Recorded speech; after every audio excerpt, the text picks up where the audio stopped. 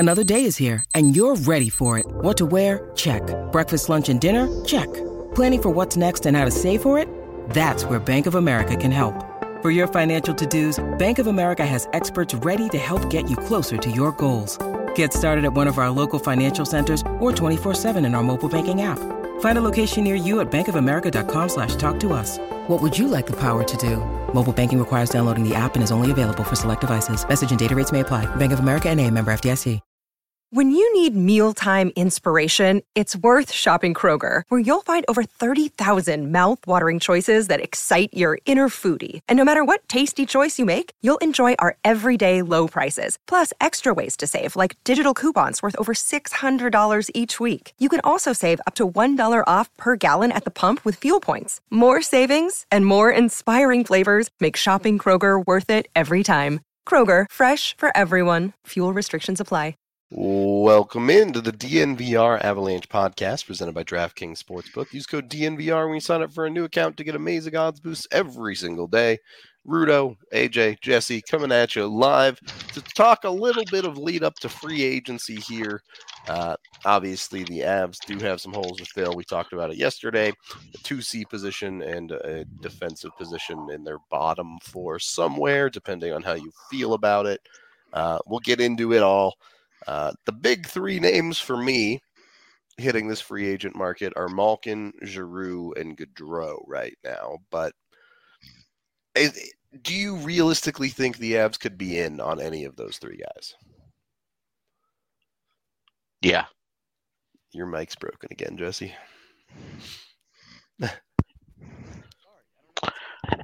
Still can't hear him. You can't hear me? Go. Now there you go. Oh, okay. I was like, all right, well, now I don't know how to fix it.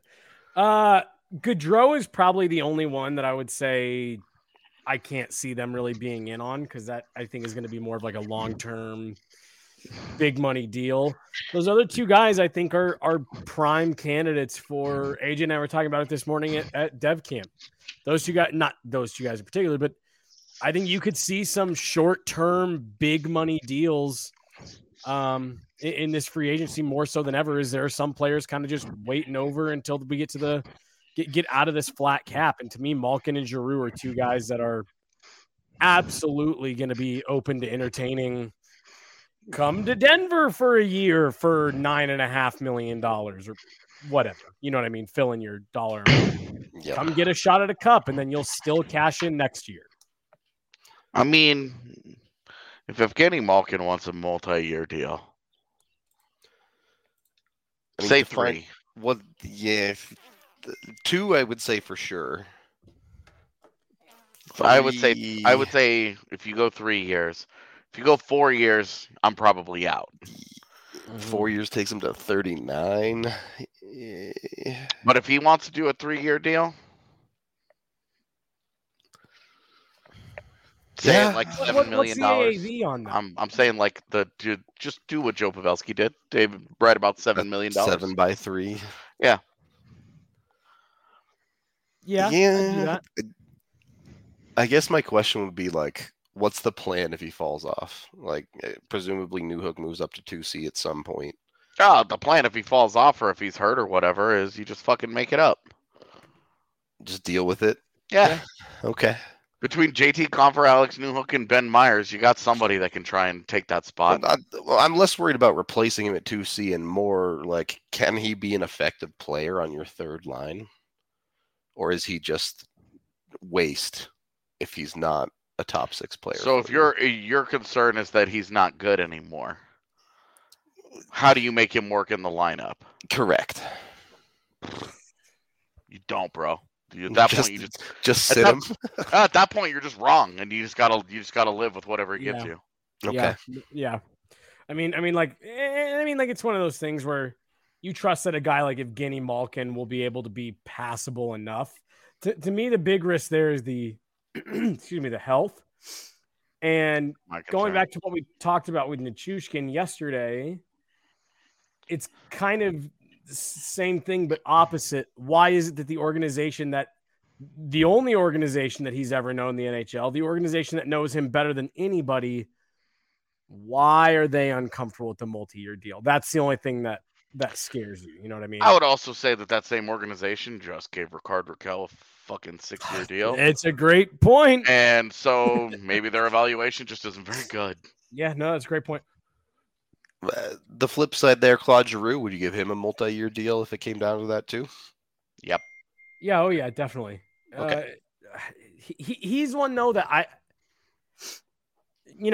this industry, rumors come from somewhere. You know what I mean? When it comes to this stuff, it's me. They come from me.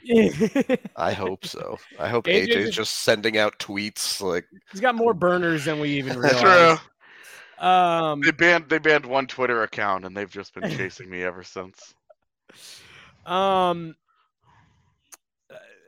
I do think he wants to go to Ottawa eventually. I think that's where he wants to end up.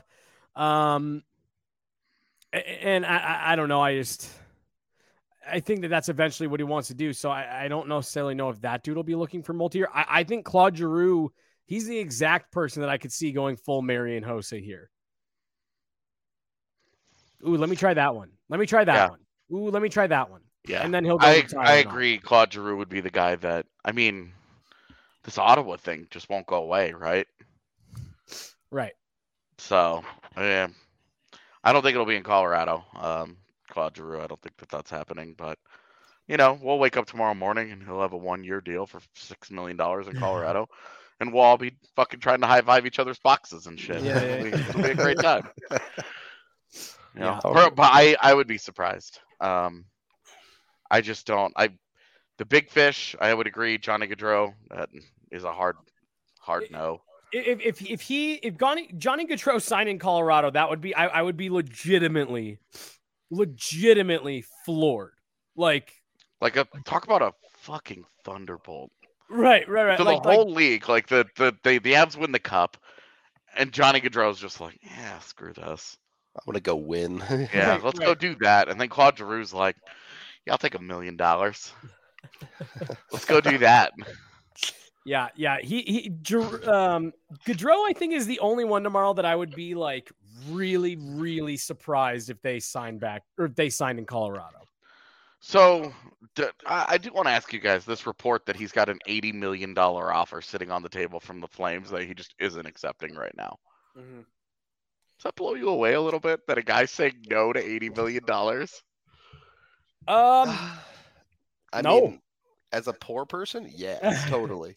As like other hockey players, no. I totally understand the want and need to be on a successful hockey team that really you feel like you can win with. Well, and it's also one of those things where like he's walking away from this $80 million contract.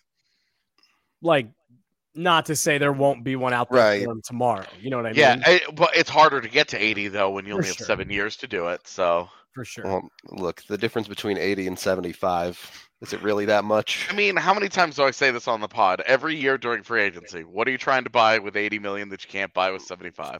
There's a great question in the chat. Is that 80 million Canadian?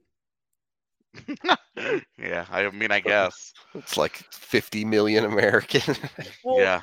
It's not, by the way. All contracts are 80 Yeah, million American. They're in USD, but it's a funny question. Because The- you're like, well, I mean, if we're going to get paid a monopoly money, I'm going to pay myself well, $700 million a year. It'll be wonderful. Stamkos is the ultimate example of this, that he had that massive, gigantic deal on the table from the Maple Leafs, and he re-signed in Tampa for like multiple $1 million less AAV, but over the life of the contract, he actually came out ahead by like $2.5 million because of all the taxes and stuff. It's You guys know what's Florida crazy and about that Stamkos deal? Texas. What's that? It's almost over. Yeah, I know. I Yeah. hate that. I Time looked at it flies. last night and I was like, what? Yeah, let's not talk about that. Time Uh, flies. And then Nevada too. They're the other Yeah, ones. it's Nevada real. too. No Yeah. income tax, so you make a lot more money when you go to those places. Are you telling Mm-hmm. me that Shea Weber is really glad that his contract got traded to Oh to my Vegas? gosh! Yeah, From Montreal of Wow. places? I never thought about that. You're totally right. He's like, yes. Give me the Yes. money. Yeah. We're- Anyway, Anyway, indeed. Continuing, we'll stick with the forwards for now. We'll get into defensemen and other things in a little bit. But you go down this list, and it's a little bit all over the place right now. Tampa still hasn't worked out a deal with Andre Palat. You have guys like Nino Niederreiter, Riley Smith hitting free agency. Obviously, the Avs didn't get their deal done yet with Burakovsky, if that's a thing. Kadri, too, we've kind of always assumed is probably leaving, but the depth of this free agency class really seems to come on the forward side. If you're looking for options, there's a lot to do there. Is there anything particular Especially you now. guys have honed in on?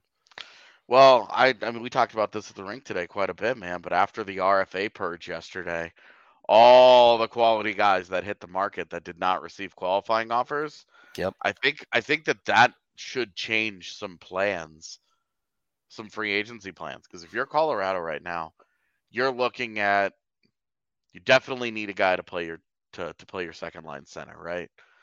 But you could use some depth. What if a Ben Myers isn't that great? What if you don't want to use a Maltsev or a Kaut or whatever? You want an extra guy here, an extra guy there, whatever, and you just decide, hey, all right, we've got $10 million to spend. Let's go get, let's defensively, let's bring Ryan Murray back and let's go sign Calvin DeHaan. Okay, there's a couple of guys that you can slide into that. And then at the forward side, you say, hey, let's go sign Sonny Milano and Danton Heinen instead of Andrew Kopp. Instead of giving Andrew Kopp 5 years at $5.5 million, you split that 5.5 between Danton Heinen and Sonny Milano, and you play Mikko Rantanen as your 2C. Is that a better option than going with Andrew Kopp and just being like, done? Or would you rather split that money up between a couple of different guys and just be, in theory anyway, a little bit deeper, but not quite as top heavy? Like your 2C is not going to be like a 2C. Personally, I think I'd rather go get a proper 2C. Yeah, I'm with you on that one. Is that because there are guys available like a Kopp, like a Trocheck, like a Malkin? Yeah, those guys are proper dudes that you can drop in, and that guy's going to give you quality minutes every single night in your top six. And to your point about the RFA market, well, I guess not the RFA market, but what was a bunch of RFAs now making their way to free agency. I just think there's going to be a lot of affordable depth options out there because the market's pretty oversaturated. I think you're going to be able to get some depth guys that can fill in just fine. Honestly, I know you said yesterday that you didn't like it. For me, AJ, if you're going to do something like that, I'd rather just go get like Dylan Strome and say, cool, we're gonna take a chance at 2C for a little bit less than like a sure thing. So if you do that, if you say, hey, we're going to have Dylan Strome, we're going to bring in Dylan Strome with the idea of him being our second line center, then you have to use those savings and say, okay, well then we want Danton Heinen for our third line. For sure. And that's where that's where you can easily sell me on like the idea of a Dylan Strome, like, hey, he's kind of like he's a little bit proven. He can do that job. He might be a lower end 2C across the NHL, but if that means that your third line is going to be nasty, then, you kind of live with that, because that would set you up for a Newhook, Compher, Danton Heinen third line where you're like, well, I think part of that, girl, that's pretty good. Part of that deal too is how much do you believe in Alex Newhook taking that next step this year? Because if you believe he can, by the end of next season, be that 2C guy for you, you can afford to take a little bit more risk in that position with a guy that, if he doesn't work out, it's like, well, all right, we just put Newhook up there and make it work. Well, to me, that's honestly kind of the why I look, if they go out and get a proper 2C, I'm going to use Andrew Kopp. I'm just going to use it as the example. If they go out and get Andrew Kopp, we're going to sign him tomorrow. So right. Like obviously I'm fine with that. I think that works. I think that's good for them. But if I got to draw it up perfectly, I'd actually like to see them go get a guy like Dylan Strome for that 2C, because what it does is, to AJ's point, that's a guy who is proven to some extent. That's a guy that you feel confident that you can roll out there on the first day. But that's also someone that's not like, oh yeah, you're not going to play Alex Newhook over this guy. That's still a spot that can be kind of competitive. if you really start getting good minutes out of Alex Newhook, Dylan Strom struggles a little bit. You can make that swap. You can start moving Newhook up the lineup. It just doesn't feel so, oh, we went out and got this guy. Like, this last season's a bad example because Nazem Kadri played outstanding. But like either way, they weren't going to put Newhook at 2C and Kadri at 3C, regardless of how Newhook played. You know what I mean?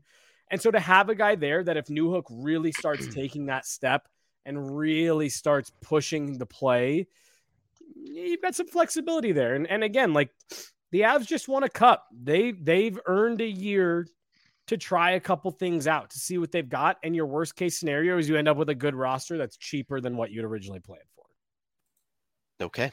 We'll talk a little bit more about the forwards too, but we are brought to you by Sexy Pizza.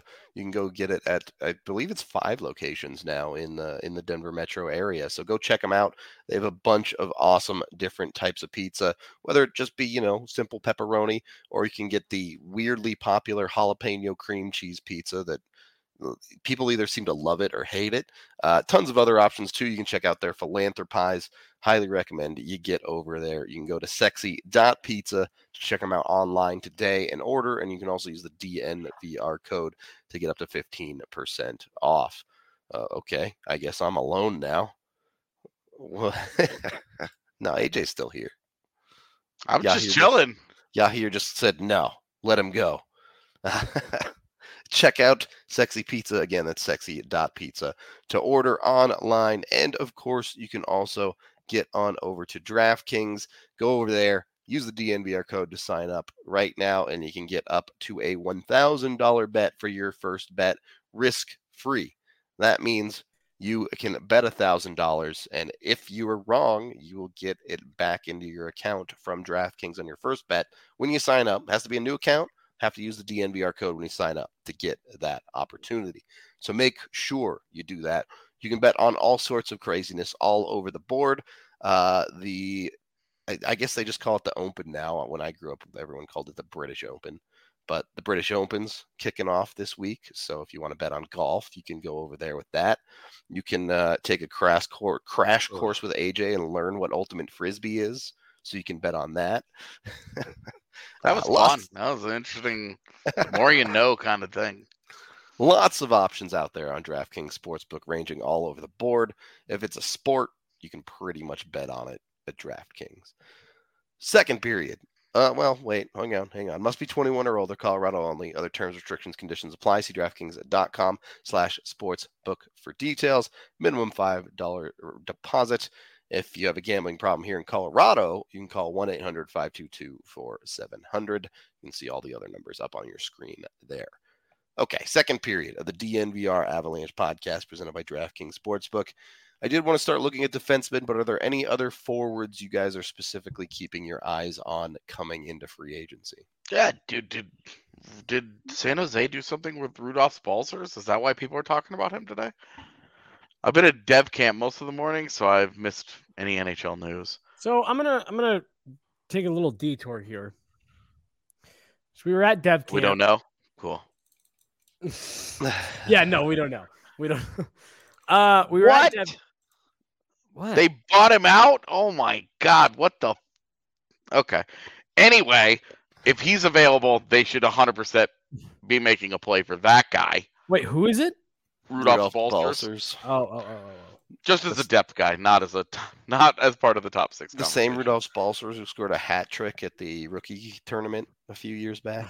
Yeah. Yo, the same Rudolph Balcers who's fucking really good. So anyway, we were at dev camp, and Lacroix Hockey, they've really done a good job getting I believe it's called Drill House. It's kind of a new strength and training and just high-end hockey training for looks like age ranging all the way from little kids all the way up to junior level kids. So they had a group on the ice, and it was really funny because it was some high-end high school kids, some prep kids. Saw a kid out there in USHL stuff, kid or two out there in USHL. I think there was one kid out there in college gear. And then Mason Geertsen, taking part in the camp. This isn't running the camp. The next two names I'm about to say are taking part in the camp. Mason Geertsen and Peter Mueller were part of this developmental hockey skills camp. Like Peter Mueller, I could see, right? Like that's a dude who's retired now. He's not retired. He's playing in some random Euro league. But yeah. Sure.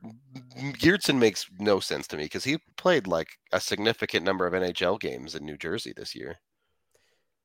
He looked very out of place out there. Like it was really weird. I was like, oh, wow, Mason Geertsen's out here helping run this. And I was like, no, he's getting in line. Like he's part of this. And then I noticed Peter Mueller. It was good to see Peter Mueller still out there, but just odd. That is very random, but neat. Yeah. So just throwing that out there. Okay. Yeah. Grandma Geertsen was not there, Evan. Yeah, she can't block people IRL. I wouldn't be on this pod today if she was. Guys would be visiting me in the hospital. I think there'd be a long line of people on their way to the hospital. All this talk about Drill House, and to me, it just sounds like the natural evolution of Trap House. Is it Drill House? Am I getting that right? Yeah. Okay. Okay. So let's move on here, and I don't know how much we'll have to say because there are not a ton of big name defensemen out there on the market this year. Oh, did we ever cap off forwards? Sorry, That's what I was talking about. That's what I was talking about. Rudolph's Balsers, and you wanted to tell the Peter Mueller story. Yeah, no, if you have other forwards, go for it, Jesse. Well,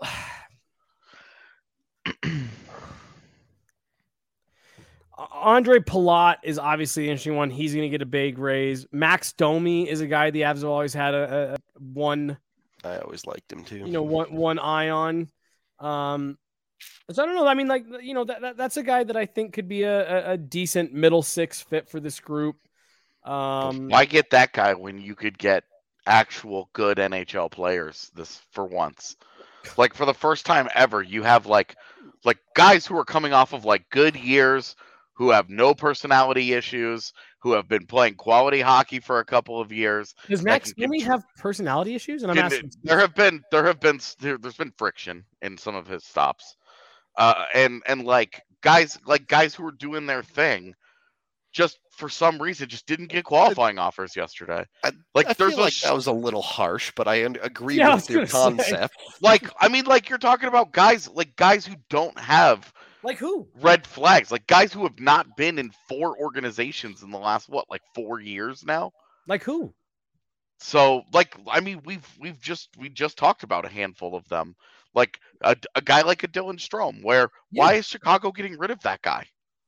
No. I'm with you. And like those names that we talked about kind of there off the top, but to me, like, I guess my kind of thing is like, as you continue going down this list, are there a ton of guys that you're falling all over yourself to get? No. You know who's a guy I would love to see them bring in for the same reason you'd love to see them bring in Joe Pavelski is fucking David Perron. Just save yourself 8 goals against this season and bring in David Perron. Now you have 8 20-goal scorers. Like I feel like David extra Perron, sticking to him. Yeah. Specifically, Perron might be a tough sell to the fan base, though. I honestly, he'd want to come here. He's played for enough organizations that have real animosity with the Avs. Dude, that dude would show up, have a hat trick against St. Louis in their first game against him, and everybody would be like, "Yeah, he's one of us now." Yeah. But you do have to wonder, if St. Louis is sitting on right around $9 million in cap space, and they haven't made a real legitimate offer to him, he's either asking for something silly, right, or So here's the other question before we get on to defensemen, because honestly, I'm going down this list, and I'm not saying these are all guys they should go after, but there are a lot of interesting names out there this year, partially fueled by what you're talking about, AJ, of just like guys that didn't get QO'd. How would it be the worst thing in the world if we woke up tomorrow and Nicolas Aube-Kubel re-signed a 2-year deal at $900K? No. Well, I think we would all just be like, cool. Right. That's fine. So let me ask you guys this. Do you think because of all those players not getting qualified offers, in addition to the flat cap, plus you add in the fact that there's plenty of guys this summer, I think, worth taking a chance on, not just the Avs, just across the league. Is this going to cost some guys some money? Yeah. Like, do you think there are guys going into free agency saying, like, I'm going to get this, and they end up getting nowhere close to that? Yeah, I think, we're talking about the Avs looking at Dylan Strome, but there should be 25 plus other teams going, oh, maybe we go get Dylan Strome for cheaper than what we were going to do. Like, fucking funniest one, dude, Arizona should be like, hey, Dylan. We could really use a guy of your ilk here to try and help build this thing back up, and you'll get to play a lot. Maybe we'll give you that big contract we always thought we were going to give you in the first place. Yeah, it's just going to be interesting to see how this kind of shakes out. Because, I just saw someone in the chat saying that the rumor is that David Perron wants $7 million. Like, is David Perron going to get to the market and be like, oh, okay, he can want $7 million all he wants. Oops. Like, I think this is going to be a really interesting offseason in terms of the forwards, because like we're about to get into, the D is way thinner. I would say for the Avalanche, given where they are in their window, given they just won a championship, I think they're in less of a position to take chances on guys than a lot of other teams are. They want to go get the solid for sure thing to go try and win another cup. Man, I like Ilya Mikheyev, but if he wants 5x5, bye. Oh, no shot you're giving Mikheyev. And this is the thing, is that like there's all these guys who are out there like, yes, free agency, time to get paid, but like yesterday flooded that market. Yeah. With guys where all those guys who want $4 million are now getting 2.5. And then it hits July 17th and you don't have a contract and you're like, oh boy. Well, boy, remember when I wanted 5x5? I think we're going to see guys give up term tomorrow. Also possible, yeah. Just guys trying to maybe wait it out till the flat cap is in the rearview mirror. I think there are some guys that can't do that. A guy like a Malkin doesn't have time to do shit like that.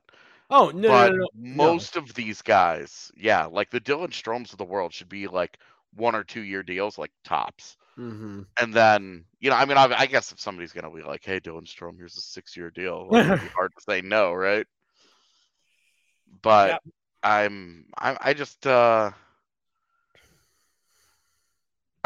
do think that you're probably right. We are probably looking at the shorter term deals, and I wonder if that means we have a slower day tomorrow as teams kind of work through this influx of options. Happens like every so often we see an RFA class kind of just end up with a lot of QOs that don't get sent out and they get flooded into the market, and you're like, geez. Now we have to work our way through all these extra guys. Now you have your scouting and you do your homework and blah, blah, blah, blah, blah. But that happening 2 days before free agency opens, you've got your list. You kind of have your idea, prices and how much money you're going to have to spend and what you're looking to fill and the needs that you have, all that. I don't know. I just wonder how much yesterday disturbed some of that, because I do think that every team should be redoing that process today and going back, and I wonder if it slows things down just a little bit tomorrow. Yeah. I definitely think it made the day more interesting, other than like waiting around for 4 or 5 big names and then a bunch of dudes after it. I mean, I'm suddenly find myself invested in where Danton Heinen and Sonny Milano end up tomorrow. Like it's like, okay. Yep. Okay. I do want to move into the defenseman quickly here. I don't know how long we'll spend on it. The Avs obviously have not yet come to a deal with Josh Manson. I'm not saying that that's over. They could still end up bringing him back. As far as I know, still talking. So nothing official there yet, but in a world where Josh Manson could potentially be leaving, you're looking at this D class. Yeah, you have John Klingberg as probably the biggest name on the list. Guy that the And- Evs have liked quite a bit in the past. So maybe that's the interesting one. But you look after that, and there's just not a ton. You're looking at guys like Letty, Subban, Oli Mata, Zadorov. AJ, you Holy Mata. you threw a tease out there yesterday at the end of the day, and I want you to get to it because I'm genuinely curious as to what you have to say because I want to hear what you have to say. So I mean, I talked about PK Subban, and I'm gonna talk about him again. Basically, PK Subban's been making $9 million, and like that's fucking crazy, and that's why everybody's looking at him like he's a bum now. The truth of this is that PK Subban was quietly pretty solid in New Jersey this last year. Now he's not top. I don't think he's a top 4 guy anymore. He doesn't need to be a top 4 guy in Colorado. Right. This is a guy, and as a right shot, he could come into Colorado, and that dude, I don't know what kind of money he wants, but I'm saying if he would be willing to take, say, $3 million, even on a 1-year deal where he's like, hey, I'm going to go to Colorado, I'm going to be in this infrastructure that's very offensively oriented, and I might be able to produce 35 points and go get paid next year. We'll see, right? But I'm saying if PK Subban's willing to take $3.5 million to come and be Colorado's third pairing guy, I think that would be pretty interesting. Because what you do like is that his puck skill and the way that he skates, his mobility, all of that is stuff that plays in Colorado. Yep. Now he's not going to get power play time, and you lose some of that like natural defensive acumen. You know that with Josh Manson, you're talking about more of a defensive guy, where the offense that you get is the gravy. With PK Subban, I would say, that's probably not the case. You're giving up a little bit on the defensive end for his offensive acumen, and is that something that you really need? No. With Sam Girard coming back, you would effectively be replacing the Jack Johnson, Josh Manson, Ryan Murray 6th defenseman role with PK Subban. And if Erik Johnson has any kind of an injury, that dude is in your top 4 if things go a certain way for you. Do you trust him to be that guy? I don't know that answer is yes, but could you see a top 6 of Taves, Makar, Byram Johnson, and Girard Subban, and feeling like, hey, this is pretty solid, man? So when you said that yesterday, like honestly, I'm right there with you. For the right money, I think PK Subban makes, not like, oh my God, it makes so much sense, but he makes like a weird amount of sense in the role that you just laid out. Your 6th guy, because of what he does well. And what you do like is if you get some injuries on the power play, you can plug him in there if you need to. He still has the shot. He can move, he can skate, he can get the puck up ice. As a backup option, I'm with you. Like, well, and at 33, you'd be talking about a 1 or 2 year deal here. Absolutely, yeah. So, and he's getting nowhere near what not even in the same realm as what his contract. Oh yeah, I mean, is expiring right now. Like, not even in the same stratosphere. He's coming off of a $9 million deal. He's not getting that. So, like, that's literally Cale Makar money. He's not getting that kind of money. He's gonna be. We're gonna be talking about a guy that could show up in Colorado. He could play. He could give you. I think the hope would probably be like 25 points here. Yeah. Like 25-ish points, because he's not going to play on the PK much, or on the PP much, and he would have to play on the PK for you. Yeah. So that's where I think the fit in terms of like what Colorado really wants on the back end and who Subban is probably why it's a no-go more than anything else. It could be money. Like somebody could give that guy a 3-year deal of $5 million, and you're just like, right. Good no, luck. thank you. Like, I'm just not interested in that. Yeah, But literally. yeah, but that's a that's a name that I think, hey, this is. I mean, I feel the way about PK Subban as I did Ryan Murray last year. Oddly enough, coming out of New Jersey, where I'm just like, this guy's skill set would play here. It'd be a good fit here. He's fine. He's coming off a decent year. If you go and you look at PK Subban's underlying numbers this last year, they're fine. They're not great, but you're not asking him to be PK Subban anymore. Right. It's just not. You're just looking for a solid third pairing guy that can help you out here. That can be a consistent, important player for you. And if you get a good year out of him, once again, your defense is in a absolutely loaded position. Right. And it's for me, it's I'm with you. It's a 1-year deal, 2 max if you really think that you can get something out of him. And again, like you just trust that your system is going to continue to get the best versions of people. What the Avs got out of Josh Manson far and away exceeded the expectations of what people thought they'd get out of Josh Manson. What they got out of Jack Johnson far and exceeded the expectations of what people thought they'd get out of Jack Johnson. Curtis McDermott, to me, like I saw a huge improvement in his game. Obviously, he didn't play a major role. They have a track record in these last few years of taking guys and getting more out of them than maybe what they were giving somewhere else. And to me, PK Subban is a guy who lived his life on the very high end of defenseman for a year or 2. Yeah. Maybe 3 years, depending on how you personally kind of stretch that out. And I do wonder about fit as AJ started to talk about it. We talked about him last year at the trade deadline quite a bit, and Calvin DeHaan might be a little bit better there, a little bit more of a flexible player that you can move around. That is a guy that when you say, okay, we need a defensive to D to really anchor this. But again, like with Ryan Murray, you're talking about a guy who has an endless string of injury issues. For sure. Calvin DeHaan is always fucking hurt. I love that guy. I have had a weird love of that guy since he got drafted. And I am telling you, that dude cannot get off the team bus without some sort of an injury taking place.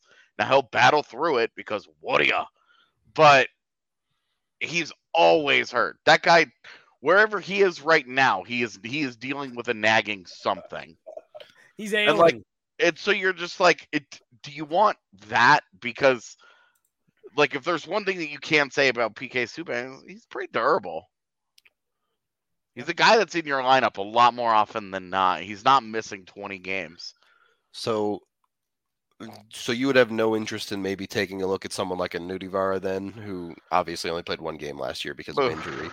But I mean, that's a lower. That's like a 4th day of free agency conversation for me. Where you're talking maybe like you have the conversation like Jan Ruda, where you're like, this guy's fine. This is okay. I don't hate this. This is perfectly acceptable. But these are the type of conversations you have to have if you want to go out and pay a Malkin or something like that. Yeah, no, that's exactly it. You're 100% correct. That you would need to. Justin Braun would be another guy where you're like, hey, Justin Braun is fine. You're not looking for. You're not like you aren't looking for a long-term commitment at this spot. You just don't need it. Yeah. There are enough of these blah plug and play guys that are fine third pairing defenders. Like they're not going to excite. They're not going to sign, and you're going to be like, yes, we got that guy, Justin Braun. But like that's not what you're looking for. You've got your studs. And if EJ plays anything like he did in the postseason, which I'm of course not expecting, but if he does something like that, I mean, you feel great about it. Brett Kulak is a guy that's probably going to get a bigger contract than the Avs can reasonably afford to give. But another guy, hey, I loved him in that Oilers series. I thought he was maybe the only defenseman that they had who didn't look like he was drowning against the Avs. He was fine in that series. So Ilya Lyubushkin is a no for me. He He's sucks. just he's way too limited. We just saw why he doesn't work on a team that needs to play offense. Yep. He is a black hole with the puck, and all the things that he does well are great on guys that it's just a no. Lyubushkin is a no for me. So when they sign him tomorrow, I'm going to have to take a heavy dose of copium and talk myself into it. But I'm not into that. I'm not into a good Branson type would be a no for me as well. Those guys suck. Yeah, not my type. Really quick, we are, of course, brought to you by FOCO. You can go over there to FOCO.com. That's FOCO.com to get licensed merchandise from all of your Denver sports teams, including the Championship Avalanche. They have a bunch of gear ranging from, look, their best work is their bobbleheads. If you're a bobblehead collector, FOCO's bobbleheads are elite tier stuff. They're great. But they also have all sorts of other cool stuff, whether it be like flags or Crocs, apparently. They also have some slides, whatever you want related to your favorite team. You can go check them out at foco.com. Yeah, they're dope. If you haven't checked out their merchandise, go check it out. Not just Avs, but they have, of course, Broncos, Rockies, Nuggets, and more from the Colorado area. So jump on that today. Go check it out. Wow, people just keep giving us way too much money. Go check out FOCO. We're also brought to you, of course, by Breckenridge Brewery, the official beer of DNVR. You can get that down at your local liquor store. And I don't want to say the wrong time, but I think the bar should be open by mid-August again, correct? So, kinda. I think the plan is that we're gonna slowly open it back up to members. Sure. So the regulars, if you've made yourself a regular, you get first dibs at seeing the new bar. Yep.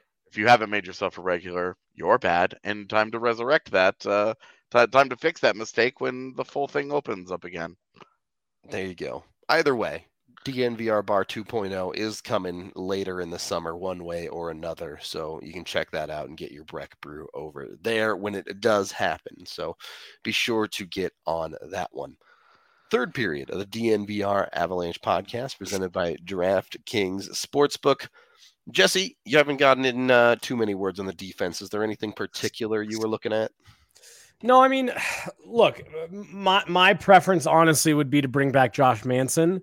I just think he fit in really well, and he's just a delight to talk to.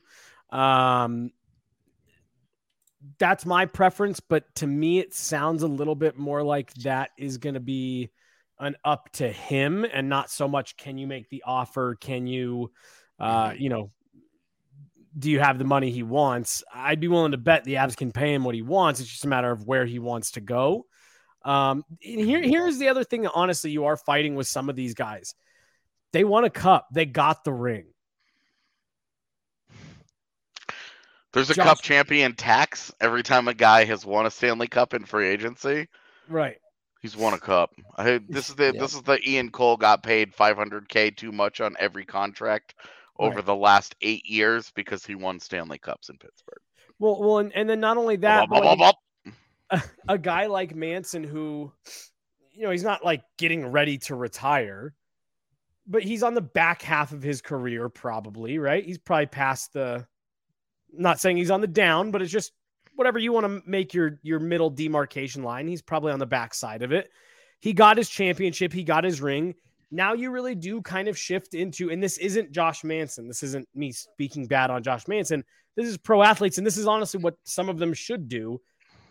Now you're at the point where it's like, okay, cool. I want to win. I want to get another cup, but I also need to start making sure that I'm setting up myself, my family, making as much money as we can. I'm going to get this. If I get this huge contract offer from the Ducks to go back, well, I'd be silly to not do that because I have my ring. I've got my championship.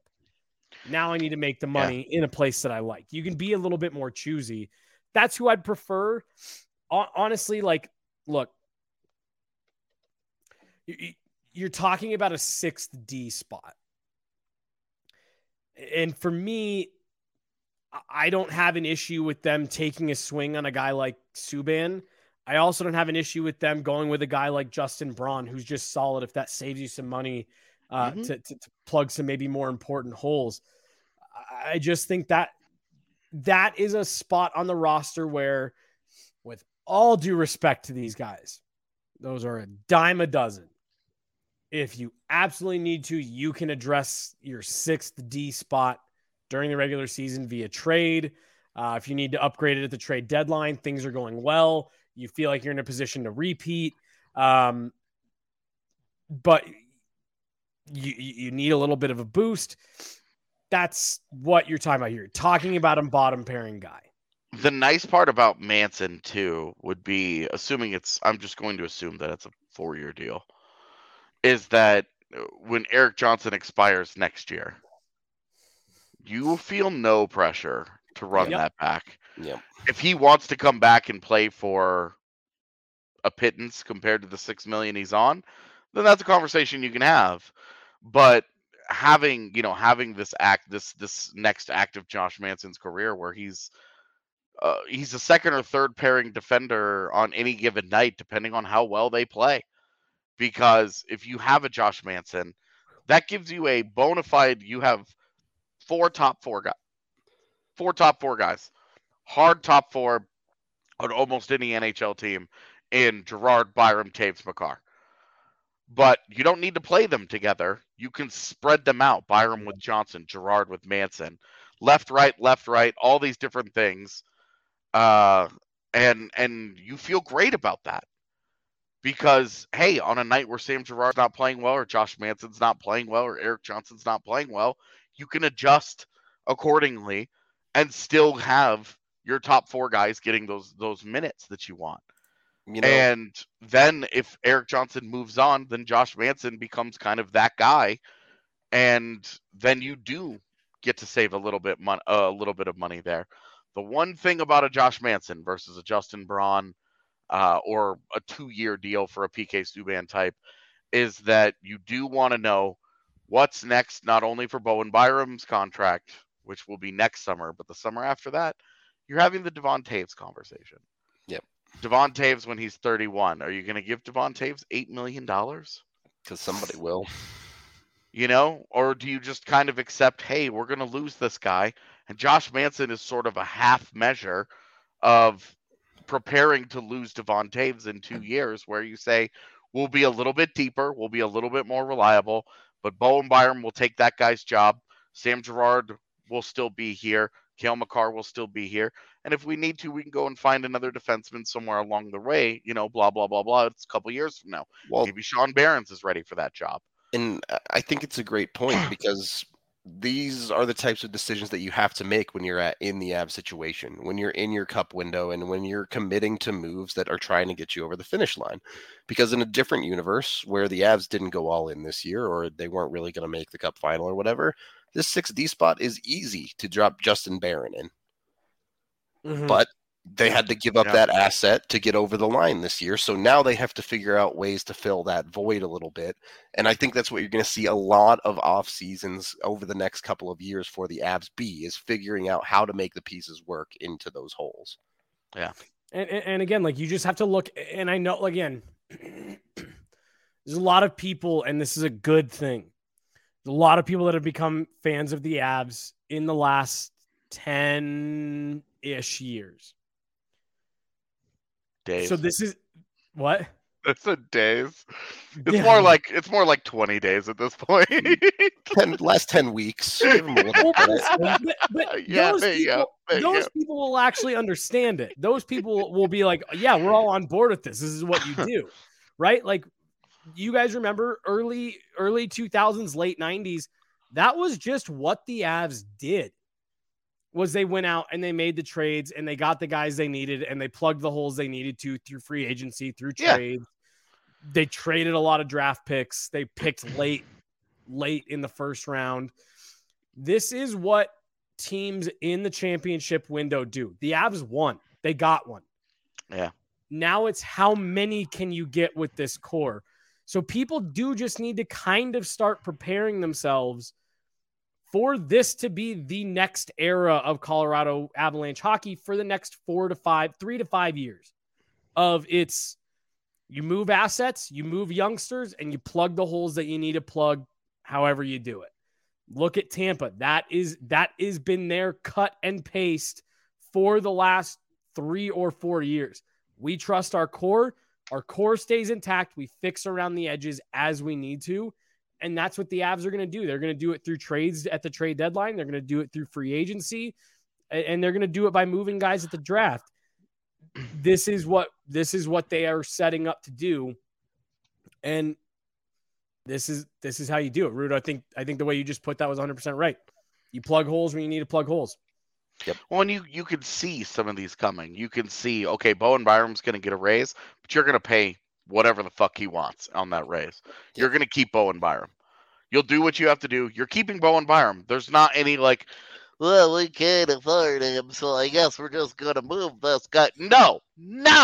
You're going to keep that guy, and you'll move the other guys. And if that means that in 2 years you have to move Josh Manson, and he's got 2 years left on whatever deal you're trying to sign him to right now, fine. Yep. Ryan McDonough just got moved for a decent forward prospect and an okay NHL defenseman. Fine. Right. Like, fine. Do what you got to do. Yep. But for right now, they can afford to keep Josh Manson. They can afford to then take that money, the money that's left over, and then you go and you get a decent second line center. Yep. Or you could, if you're talking Justin Braun, it's probably because you did go get a Malkin type, where you went big on your 2C, and now you're trying to save a little bit of money. That balancing act, like you have to pick the area of your roster where you're going to be a little bit weaker in the long term. Let's be honest right now. If Josh Manson signed, it's a fucking luxury for Colorado. 100%. And they chose the luxury of having a dope third pairing, a dope second and third pairing that are completely interchangeable on any given night versus having the certainty at forward that they've had the last couple of years. With guys like Andre Burakovsky is going to make $6 million, and that guy was a scratch during this playoff run. Right. It's wild. Like, let's keep in mind here, like, the Avs, all of Colorado's luxuries were a forward in this last year. They're going to lose that. Very, very quickly, the one thing that does obfuscate this a little bit on how much money the Avs do have exactly to play with is Artturi Lehkonen's deal. Yeah. How much do they end up bringing Lehkonen back for? Because that's on the cheap side. Maybe the Avs have an extra $1 million to play with when it's go get a Malkin, and maybe you make Josh Manson work then. If Lehkonen costs $5.5 million, maybe you have $1 million less than you thought, and now it's a lot tighter to go make one of those bigger moves. So the Avs internally, of course, have a decent understanding of what Lehkonen's number is, I'm sure, but from the outside perspective, there's a range there, right? That we're going to see what exactly the Avs can afford to do tomorrow. Yeah, and it's a good point that the Lehkonen, because look, I think Nichushkin probably came in a touch higher than we were expecting. Yep. And if the same ends up true for Lehkonen, if Lehkonen's on like a $5.2 million deal or something, we're all going to be like, oh, Jesus, okay. Like, this is why Josh Manson is going back to the Ducks, Right. But if they go and they get a 2C, you don't really care that much, because that's Lehkonen if Lehkonen gets locked up, let's just say on a deal of at least 4 years in length, you're talking 5 of your top 6 forwards are totally locked down. Mm-hmm. You're not even worrying about, you don't have the top 6 conversation again for years, literally half a decade. Yeah. Literally for years. The next time that you talk about this is whenever Mikko Rantanen's deal ends. Right. So you're feeling pretty good about that. And then if they do take any of that money and then they go and they sign the 2C with the rest of their money, your whole top 6 is now golden. Yeah. Like your top 6 is golden. Your top 4 on defense is fine. Your top 2 pairings, your big 4 there, are fine for at least 2 years. So you really just feel like you're just feeling like, hey, it's just whatever they decide to do in this offseason will tell you, like, okay, this is where they're comfortable being weaker. This is where they're comfortable taking chances. What I think has been fascinating is that where they have been comfortable taking a chance, the biggest chance of all is at fucking goalie. They're like the one. This is like the most Moneyball thing that we've ever seen the Avs legitimately do, is play the goalie market the way that they are. Hey, we've got Semyon Varlamov. He's got 1 year left. Go get Philip Grubauer. All right, and then when Philip Grubauer shits the bed against Vegas, you go, "Whoa, dog, we ain't gonna give you that kind of money." And Ron Francis is like, "I'm bad at my job. Here you go." I just botched the expansion draft. Yeah. And so you're like, hey, I'm in a bad spot here. I gotta go. I gotta pivot. We gotta go and get Darcy Kemper. Boom. He wins you a Stanley Cup. Holla!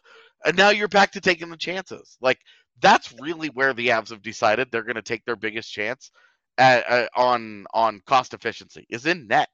That decision's already been made.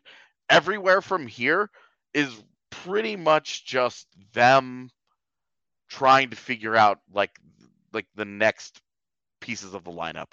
And it's really like third pairing defenseman, second line center. Like these are your big questions. Yep, agreed. Very, very quickly, the goalie market is pretty much already decided. The only two relevant goalies, Kemper sounds like is going to the Caps. Campbell sounds like is going to Edmonton. Everyone else there is a backup caliber goaltender, basically. What do you guys think of the Matt Murray thing? It's a choice. Toronto made a choice. I thought Steve Dangle put it best on Twitter. He said this is either the start of an incredible comeback story, or it's the beginning of the end of the Austin Matthews era in Toronto. Can't say it any better than that. Yep, nailed it. Okay, we do have 2 super chats to get to really quickly here. Uh-oh. Did Yaya abandon us? No, we're good. $5 from James, who said, would be so hyped if we got Malkin or Giroux. Also think Milano would be a good fit. Sonny Milano. Can we talk about Sonny Milano real quick? Like, how do you guys feel about this whole Sonny Milano thing? Because offensively, I feel comfortable with what he does, right? But as an all-around player playing the kind of game that the Avs want to play, is Sonny Milano a guy that can do that?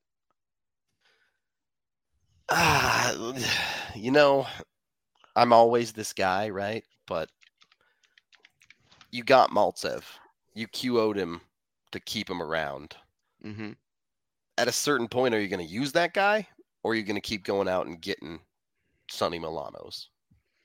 Well, and where I would say these two don't matter is that Sonny Milano is going to come in and do a job that Mikhail Maltsev's not. But I understand the idea of, hey, you push a guy down on your roster. Right. There's only so many roster spots there. And with Sonny Milano, he's one that I struggle with when you have Alex Newhook, when you have JT Compher playing on your third line. You want those guys to be that guy for you, to provide a 30-ish, 35-ish point guy on your third line that can score a little bit.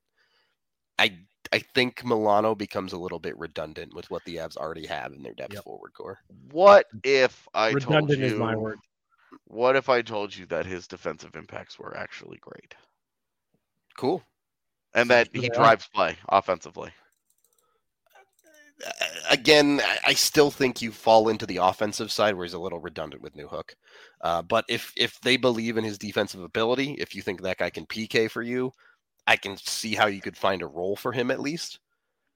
But again, there's only so many guys. I would also ask, isn't part of our conversation about Alex Newhook last year centered around the fact that, hey, quit playing him with Logan O'Connor and Nick Aube-Kubel. Get him with some real talent here. If Newhook is centering Sonny Milano and JT Compher, isn't that a third line that you're like, God damn, that's going to give some teams some problems? It's not the big bang it out, grind it out, go possession wise, but you still have Cogliano, you still have O'Connor, you still have Ben Myers on your fourth line to go and do some of that. So isn't that more of an offensively tilted line where you're like, look, as long as you solve the 2C issue, assuming that that's separate, and that Milano would come here and be a second or third line guy, kind of interchangeable in my mind with Arturi Lehkonen, depending on the alignment that you want. Like, I'm just saying, depending on the alignment, you could maybe argue for a Lehkonen, Newhook, Compher third line to have it be a little better balanced in play style. And then Sonny Milano next to Mikko Rantanen, and then whoever you decide is your 2C. maybe an Andrew Kopp here. I think Milano on a second line would be a tough sell, but Yeah. Really? just not sure the offensive production is quite that high. I know you said he's drive play great, but I do wonder if he can really push it to that next level. And granted, like if the Avs went out and did that, it'd be like, all right, they're probably right because they've done it with Nichushkin, they've done it with Lehkonen, they've proven they can make that work with guys, and they're good at targeting guys that can do that. Well, But I'm looking at Sonny Milano and I'm wondering, is this your next Andre Burakovsky? This is a guy that's really big shoes to fill, man. Yeah, and I would say just Andre Burakovsky as a productive middle six guy for you, not the goal scoring acumen, because I don't think he's that caliber of shooter. That's what I'm looking for Alex Newhook to be this year. Agreed. I want Alex Newhook to be Andre Burakovsky. But if he does that, it's going to be because he's with talented guys, right? Well, and if he's playing with Ben Myers and JT Compher, have you put Alex Newhook in a position to be that guy? I don't think he's necessarily going to, and maybe, I don't know. I think the way you put it with Josh Manson is perfectly the same thing here with Sonny Milano. Sonny Milano would be a luxury. And if you get it, I'm not going to be upset. I'm not going to think it makes the Avs worse. I think it definitely makes the Avs better. But if you get Sonny Milano at the sacrifice of solving that last defensive spot or getting a little bit of a week or 2C, that's where I would wonder a little bit about maybe you could have spent that money more effectively. Let's hit these super chats. Yeah, there's only one more, but it's the insane one. So nice. That's the basis of so many of the conversations we're going to have in the next 48 hours. Absolutely, it is. $140 insanity from Drew, who's always out here shelling out the big bucks for us. Miss seeing you guys and Megan live every couple of days. Keep up the good work. Drew, I love you, but I would have to say that feeling is, for the moment, not mutual. I do not miss post games. Yeah, I do not miss post games, buddy. I definitely needed a month off of post games. Yeah, give me a month, and then we're going to be doing WJC post games because we're bored. Yep. Anyway, so that wraps up a general rundown of looking at the Avs view of free agency. Yeah, go off. Well, Anthony says I'd rather have Heinen than Milano. Take all the things that I just said about Sonny Milano, apply them to Danton Heinen. Yeah, same thing. Do you feel any differently? I feel about the same, I would say. Yeah, with Rudo. To me, again, I just think there's, and this kind of goes back to my point about that the D that we were just talking about. Like, I think there's a lot of guys that are kind of in that lumped group where it's like, yeah, there's upside. Yeah, they've got some good underlings. It's fine. I just think that with the way the market's going to shake out this year, you're going to end up with a lot of stuff where it's like, yeah, it's fine. I like it. I don't love it. I don't dislike it. It's fine. I just can't shake the feeling that, and maybe instead of giving Andrew Kopp $5.5 million tomorrow, that giving Dylan Strome $3.5 million, giving Danton Heinen $3 million, and then Sonny Milano $2 million. I don't know, something like that, right?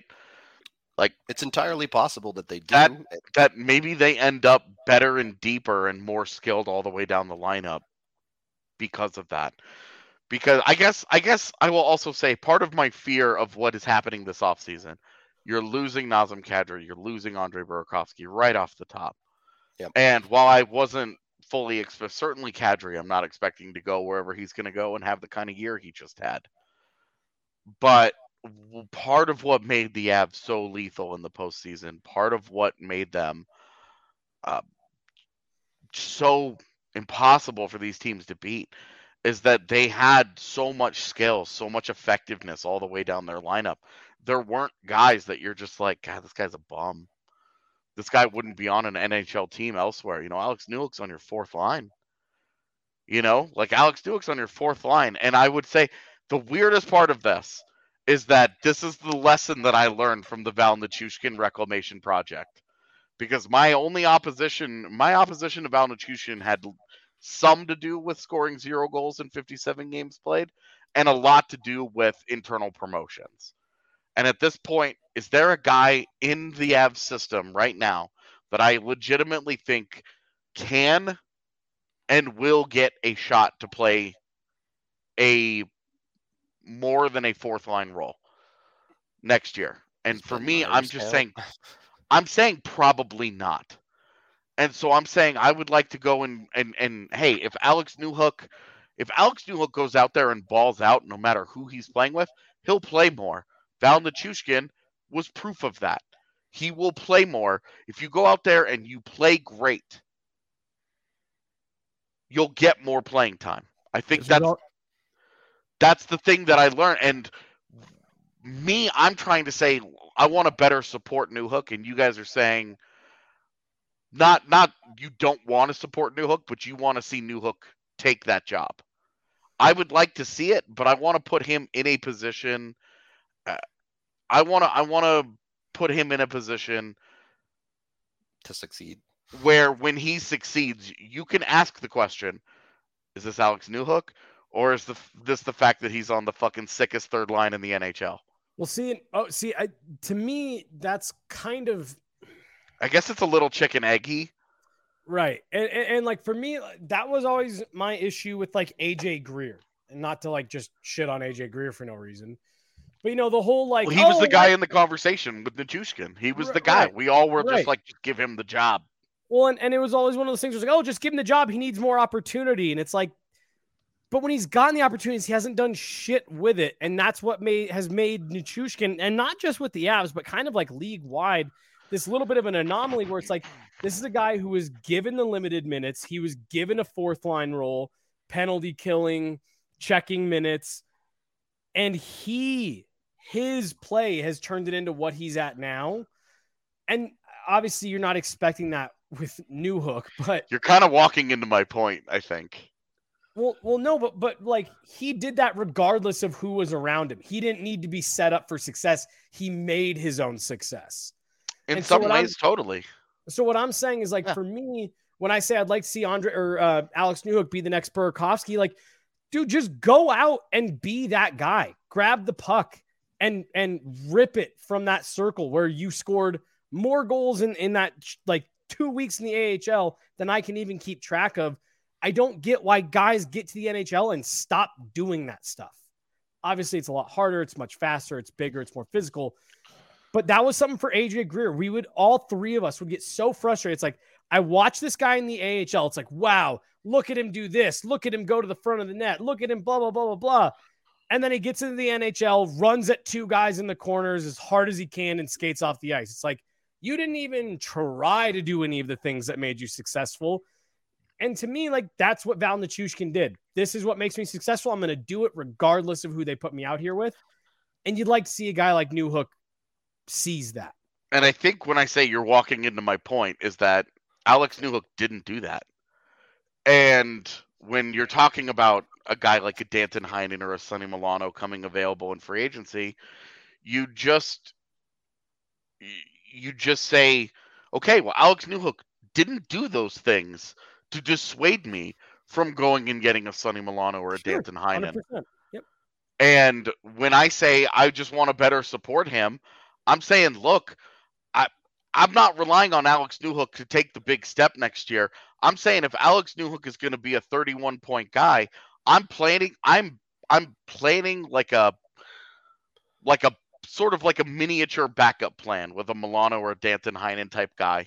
Like, I focused on those two guys, but like there are like 7 guys that we could talk about in this conversation. I do think it kind of works both ways. You want to go get talent and put it around Newhook, but if you go out and get a solid 2C, that also insulates you from, you don't have to play Newhook at 2C. He doesn't have to become that guy if you go get an Andrew Kopp or a Evgeny Malkin or whoever. Yeah, well, if you get a Malkin, then you put a hard stop on Alex Newhook's ascent up your lineup. Right. If you get an Andrew Kopp, part of Andrew Kopp's appeal is that Andrew Kopp was there's some flexibility there. He was a very, very, very effective third line guy that moved around the lineup. His versatility is part of the appeal of him. So I think go ahead. No, you're good. Our producer's got to go, so just so you guys know. Well, so I was just gonna say I have 2 quick things. One, and this isn't necessarily you, also just going off comments and even the way that I'm talking, forget that this was Alex Newhook's rookie year. This was his first season in the NHL. I'm very curious to see what he does next. And 2, 100-game season. Yeah. No, you don't. No. No. I love hockey. You do. I love hockey so much. I love watching hockey. I love watching highlights. I love reading about hockey. I love talking about hockey. You do not want the highlights from Dev Camp today. I'll tell you, the 3 guys that jumped out at me for various reasons, and this doesn't mean that if they're not on the list that they played poorly or I didn't know, whatever. The 3 guys that I really liked from today, I really liked Taryn Pfizer, I really liked Andre Bulyalski, and I really liked Colby Ambrosio for various reasons. But I really liked those guys, and I thought that Bulyalski absolutely popped when they started playing real hockey at the end. His size and speed combination was nasty. Yeah. Really good playmaking ability. And Ambrosio's ability to do things with the puck in tight spaces. Yep, he can handle in a phone booth for sure. Okay, final thoughts very quickly. I'm good. Can't wait for tomorrow. Yeah. Let's go. Because we're going to be live all of day. these different conversations are going to play out. One of these routes is going to be picked. Yep. Although I say that, and then they will sign nobody, and we're just going to be sitting in no man's land. Like, what the fuck is this? So we'll see. Anyway, something's going to go down tomorrow. We'll be live all day. We're going live about 30 minutes before free agency officially starts, when whatever time zone you're in. That's 9:30 Mountain, 11:30 Eastern. That's when we go live. So be sure to tune into all of that.